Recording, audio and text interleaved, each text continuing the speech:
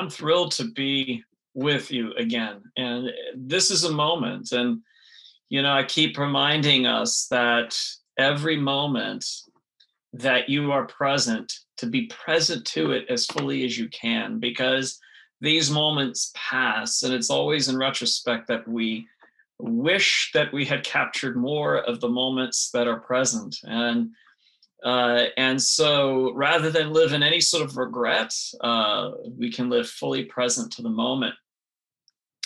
And so we're going to dive into Mark that we've been studying. We've been going through this, and it's been a thrill. I love going through biblical books and just kind of, looking at the wisdom that's there, and being challenged to take it further and go beyond even where we are now to something further.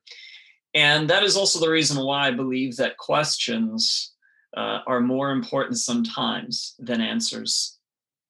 Questions have the power to invite us onto a journey. Think about scientists who have made incredible discoveries. Did they make incredible discoveries because they had all the answers and didn't have any questions, and were afraid of questions, and were afraid of where those questions might lead?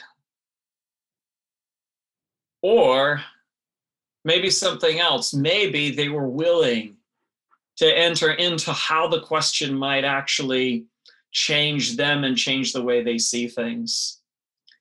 It is incredibly difficult for us to stay comfortable with questions. Think about your politics, think about your faith, think about your sports. There was a little banter going on pre-service between Yankees and the Red Sox, which is also always fun. And there's sometimes, even though you can be lighthearted about it, there's sometimes we take it very seriously, and we have our answers. This is what the team needs to do. This is what we should be doing. This is what the organization should be doing in order to win. And we have our answers.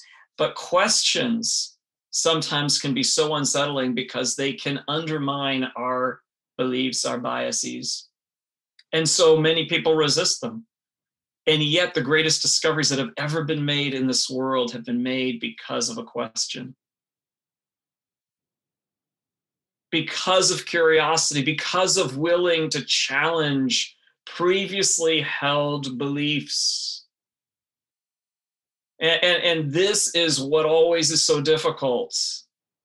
Prior to the whole idea of hand washing back a long time ago, before the discovery of how viruses moved around and traveled and could be the cause of infections.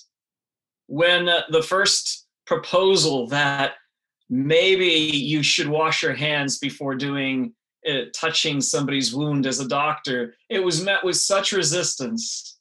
And this is ridiculous. This has never been true. And we've always done it a certain way. And yet, when it finally was proven, it shifted everything, and science took a leap forward. This is true of everything in life, including our faith, which is why Jesus seems to ask more questions, or when he gives an answer, it's a non-answer. Have you ever noticed that if you've read the Gospels or heard the sermons about Jesus, that the questions and the answers he gives are non-answers? They're actually a cleverly given answer that's meant to provoke more thought, more questions, more unsettling. And so we're in Mark 15, and this is where Jesus speaks or is questioned by the Sanhedrin, is questioned by Pilate, and he's about to be crucified. And the title of the talk today, no surprise, is The Power of a Question. The power of a question. And so in Mark 15, verses 1 through 5, very early in the morning, the chief priests with the elders and the teachers of the law And the whole Sanhedrin made their plans. So they bound Jesus, led him away, and handed him over to Pilate. Are you the king of the Jews? Asked Pilate. Are you the king of the Jews? Simple question. Jesus is on trial. Jesus is what? He's on the defense, right? He's the defender, and there's a prosecution. And his role is to give answers in defense of himself. That's the stage. That's what was expected. You set yourself, you're in this position now, you have to give an answer. You have to defend yourself. You have to prove to Rome that you're not an insurrectionist, that you're not actually going to try to overthrow Rome, that you're not going to cause an uprising. You're not going to cause problems.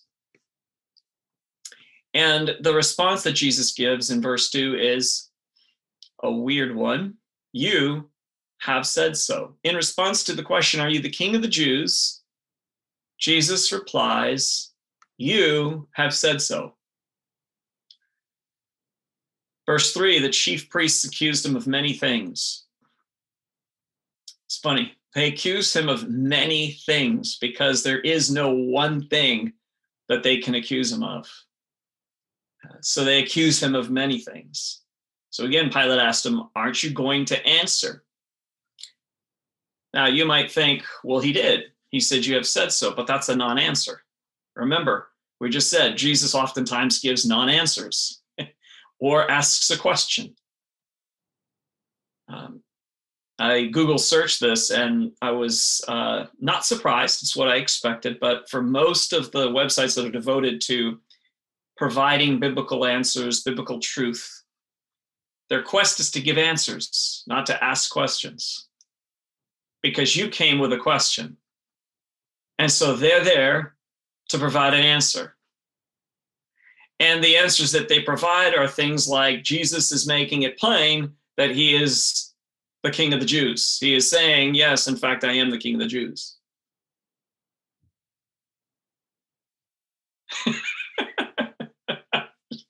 I don't know what to do anymore. I'm like, are we reading the same thing? Are we not reading the same Bible here? And these are people that are devoted, that have degrees around this, like devoted to it. Pilate would not have said, aren't you going to answer the question if Jesus had confirmed it? Yes, I'm the king of the Jews, right? I think that is a logical conclusion. So pardon my snark here, but it is really annoying to me when people take scripture like this and try to give an answer when the very point of this whole thing is that the question is what actually leads us to transformation. It's the question itself that leads us onto a journey of discovery.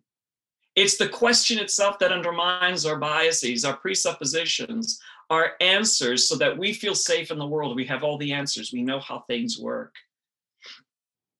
And yet, Jesus says, no, there's a question that has to undermine you. And you know what? Every single one of you sitting here or standing or wherever you are, know this to be true from an experiential standpoint.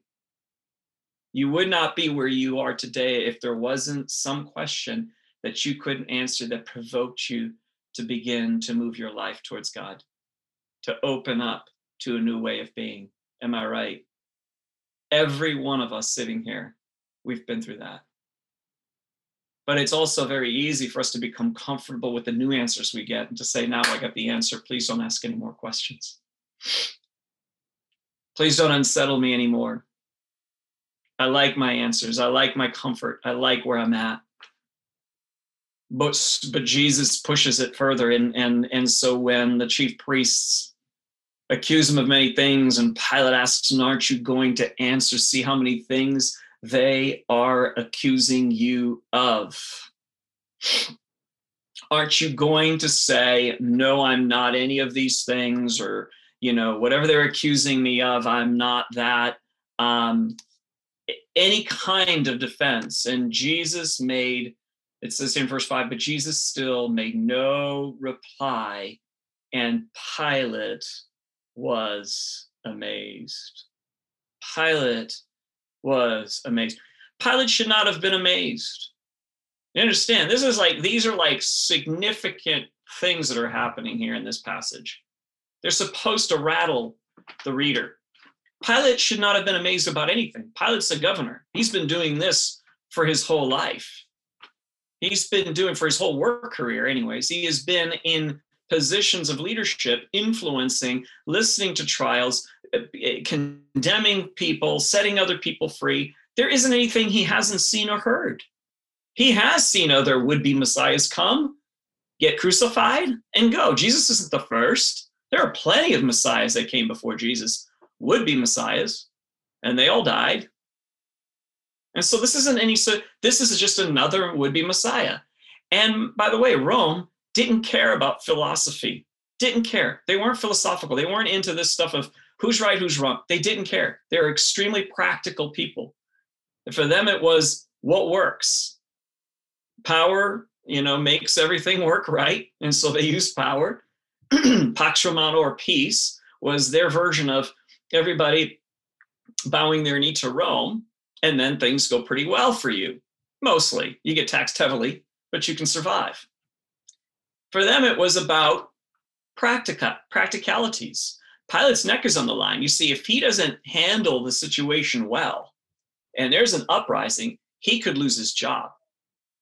Caesar could come in and just be like, you're gone. Place someone else in that role because you can't keep the peace in your area. So for Pilate, it's the only thing he's concerned about is let's keep the peace here. Let's see if we can just blow this over. So Pilate asks the question, aren't you going to answer? And Jesus doesn't. The fact that he's surprised by this, amazed by this, means that Jesus has done something that no one else had done before in a trial, which was that Jesus asks or poses an answer that's not a real answer and remains silent in the midst of accusation. How difficult is that for you and me, that when we are being accused of something, that we remain silent and stay in the discomfort of that accusation? That is extraordinarily difficult. How difficult is it for you to not jump into the roles that you have been assigned for the sake of trying to prove yourself, of trying to defend yourself, of trying to be liked, of wanting to earn respect, of wanting to make sure we look like we know what we're doing? And Jesus remains silent and stays in the place of discomfort, his own discomfort, perhaps, by being accused of things that he knows isn't true, or that is slightly true, but with a lot of lie in it. So Jesus doesn't give in to the temptation to prove himself.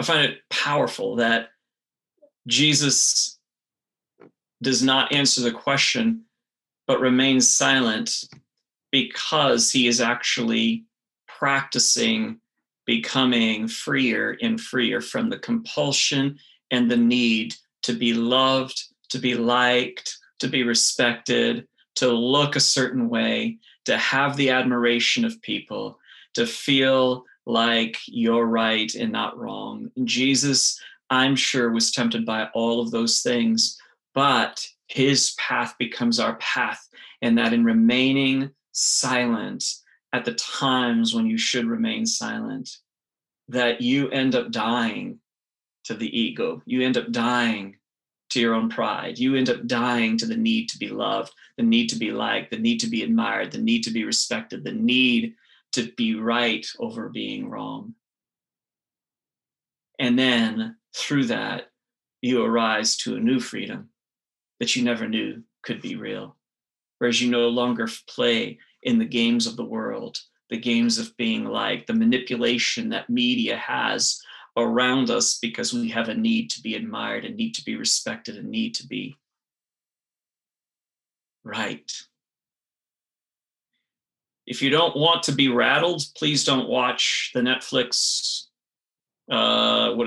documentary or movie on called Social Dilemma, the documentary.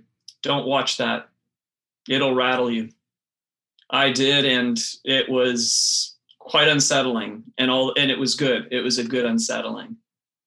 But it opens your eyes to seeing that we're able to be manipulated because of these core needs that we have. And if you want to fall into the matrix, remember the movie The Matrix. If you don't remember that or you never watched it, it's this sci-fi movie based upon this idea that everybody was in this alternate universe, or in alternate, they believed that they were in this reality, but really what they were is they were in this suspended animation, and they were all in these tubes, but in their minds, they were believing they were living a normal life. And this is so true to reality, to our reality, is that we are all in a matrix, every last one of us, and we're ever awakening from that, which is why when you have this moment of aha, and you have this like, oh my, I can't believe I didn't see this before, and you have this moment, it is because you're awakening out of the matrix that we all live in. Matrix is that we don't actually see things as they are, we see things as we are. We see things through our broken, sometimes very broken lenses, and sometimes partially broken lenses. We're seeing through those. And Jesus provokes us with a question, provoked his people, provokes us today still with a question that can undermine how we see things in all the right ways. But I love how Jesus refuses to fall into the trap that is given to him as well. Like, you can enter into the matrix, Jesus. You can get liked. You can be loved. You can be admired. You can be respected. You can be right. You can have that if you would just play the game. And Jesus stays silent and allows the death process to happen to him before he actually literally dies on the cross. So for those of you who have watched The Matrix, the pill that opens your eyes to reality is the pain of being silent in the moment, of refusing to defend yourself, of allowing the question to undermine you in all the right ways, to cause you to begin to ask deeper questions. Because as you do so, you will be free, truly free, as Jesus became through this whole process, truly free from the compulsive needs that we all have. Okay. It's beautiful. It's beautiful because the question invites us into that journey. Answers are just about destination. Where do I live? Who am I? All these are destination sort of questions. What do I believe about this? What do I think about that? These are all destination questions. But the ones, or destination answers, excuse me. But questions invite us to a journey of ever unfolding and discovering and awakening and becoming free from all of these lower needs that we all possess. Okay. So, Jesus' response, let's take a look at it. You have said so. That's his only response. You have said so. And the other gospel writers repeat that. They all say the same thing, that Jesus said, you have said so. It's a weird phrasing. Again, most of what I read out there from these different websites and pastors he was affirming that he's the king of the Jews. But why didn't he just simply say yes? There's a Greek word for that. There's an Aramaic word for that. He could have just simply said, yes, I am. But he didn't. He said, you have said so. So to my mind, I think in terms of the consistency of how Jesus functioned from the beginning of Mark to this point in Mark, thinking back to Mark chapter 8, when he asks the disciples a question, who do men say that I am? And they say, well, some say that you're a prophet, some say that you're Elijah, some say, and Jesus says, yeah, but who do you say that I am? One of the greatest questions in the New Testament is, who do you say that I am? And Peter has this response that's unedited, that suddenly is one of these moments of enlightenment where he says, oh, you're the You're the Christ. Oh my goodness, you're the Christ, the Son of the Lord. There's this moment of his eyes pop. And Jesus says this, flesh and blood didn't reveal this to you. Meaning, no one in their particular systems of thought, systems of belief, ways of being, none of it came from that. This came from somewhere else. This came from a deeper place within you, something that is so deep that it didn't come from the influence of everything around us that's telling us how to be, how to think, how to function in this world. And Peter has this glimpse for a moment.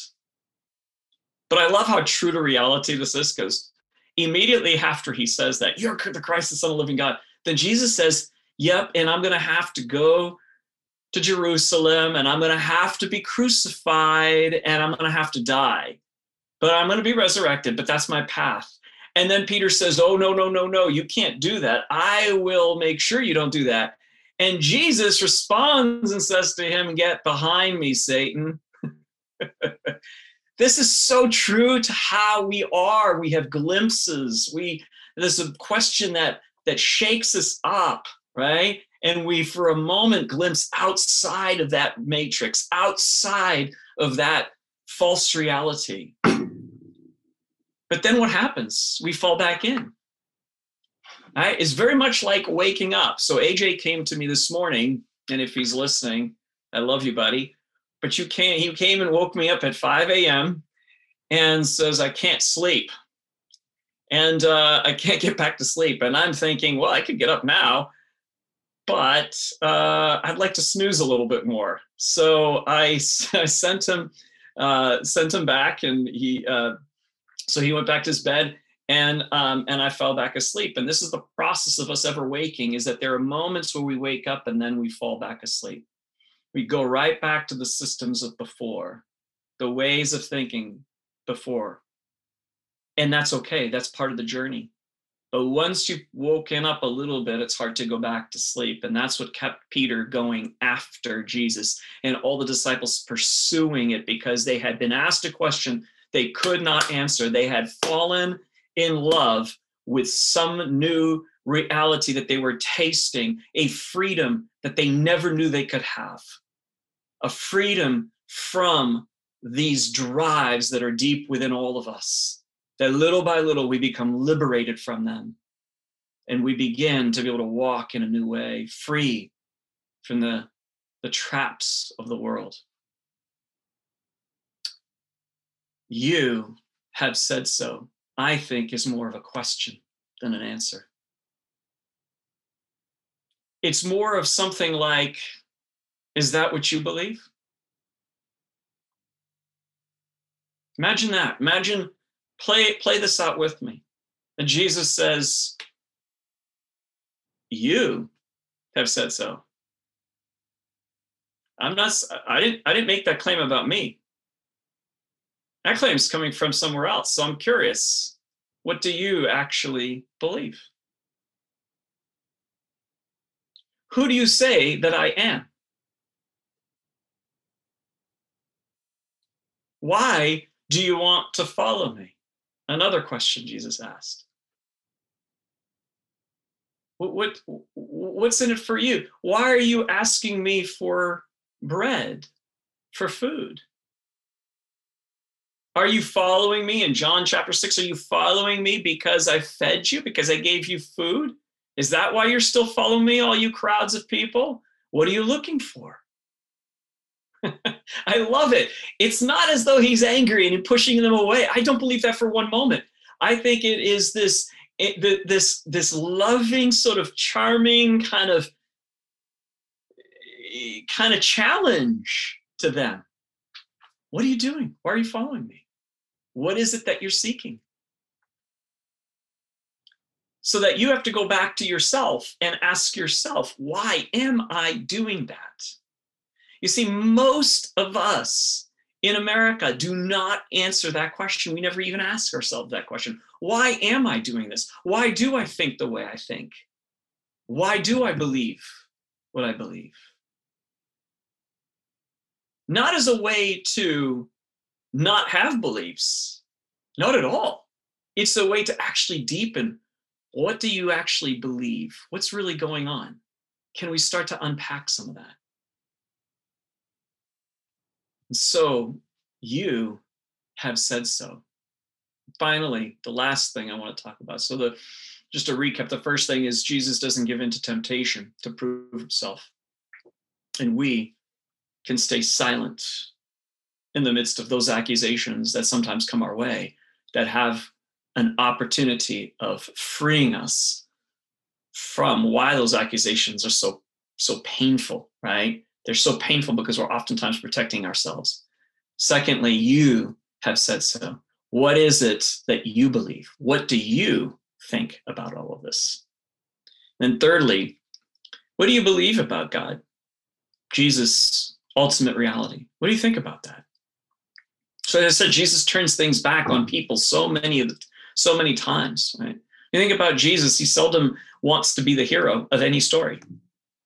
When he heals people, oftentimes he says, your faith made you well, right? If Jesus wanted it to be about him, he would have said, I made you well. It's real simple, right? There's nothing difficult or complex about it. And in his day, that's exactly how the Messiahs did it.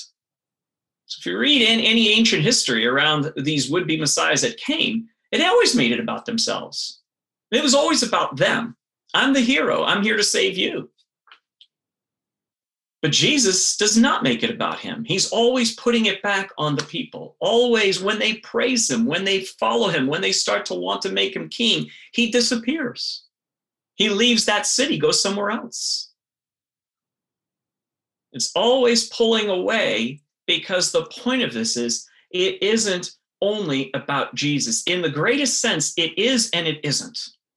It's about Jesus because Jesus is modeling to us that it can be very much, we can very much be like him. We ourselves can be like Christ. And if Jesus just wanted it to be about him, then he would have been the hero and they would have never become like him. You ever notice what happens when there's too much hero worship and there's some celebrity and they snap and they get angry and they say something like, live your own life, stop living mine, right? What's happening there? It's like, this isn't real love. You're just wanting to live through me instead of live your life. Jesus knows that about us and so points it back to us and says, you need to live your life because you have Christ within you too. And I want to wake that up. Within you is this capacity to wake up out of this matrix and see. And it's Christ within you, the hope of glory. And so I love that Jesus answers these questions, oftentimes with greater questions. It's like Jesus offers them a 2,000-piece puzzle as an answer to a question they asked. Says, get out your cup of coffee and maybe have a few snacks around because we'll be here a while. Oh, you have a question, here's the answer. It's a 2,000-piece puzzle. Start putting it together. And so they begin to have to put this thing together. Why is that so important? Because none of us is ever convinced by evidence. Never convinced by evidence. Evidence, all it does is maybe change your belief about something, your concept about something, but it does not invite you onto the journey where you have to know yourself and answer the question for yourself. What do I believe about God? What do I believe about ultimate reality? What do I believe about me? What do I know about me? Because when the accusations come, they will surface some things in us. When the questions come, they will surface some things in us. But we can quickly go back to sleep if we want by just defending ourselves, by arguing, by escaping from these opportunities, by not taking the pill that will wake us up from the matrix, by resisting that. We have all kinds of opportunities to do that. But we also have all kinds of opportunities that are given to us daily where we can not finally, there's no final, where we can begin to exit our ways of being that are keeping us from a greater life, from greater liberty, from greater freedom. I believe what drew the disciples so powerfully was they saw in Jesus something they wanted in themselves. This guy is comfortable in his own skin. And I'm not. I'm not comfortable in my own skin. When I'm around people, I feel like I have to perform. I feel like I have to be right. I feel like I have to defend myself. I feel like I have to. I feel like I want to avoid people entirely because they annoy me or they stress me out, or I'm never comfortable. And yet this guy, it doesn't matter whether he's alone or with people surrounded by them. He is at a place of peace and at a place of liberty and at a place of rest, with possessing wisdom and seeming confident, something that I just so badly want.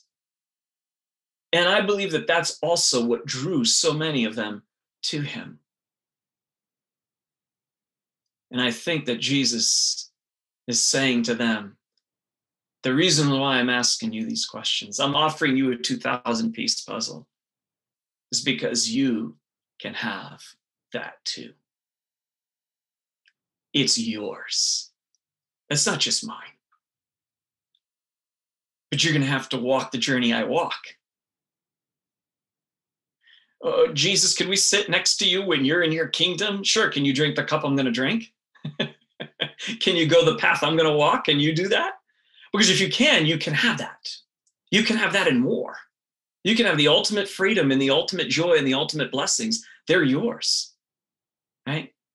Remember at the beginning of the series, I said, there's this book that was written on the book of Mark, about the book of Mark, by this man who talks about the Gospels as fairy tale, drama, and tragedy.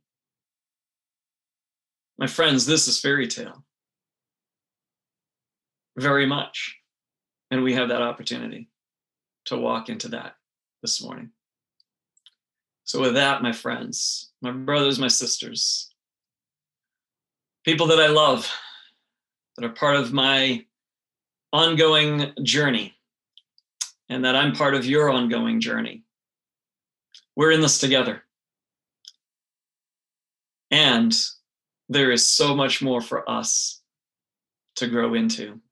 So continue on this incredibly exciting adventure and journey.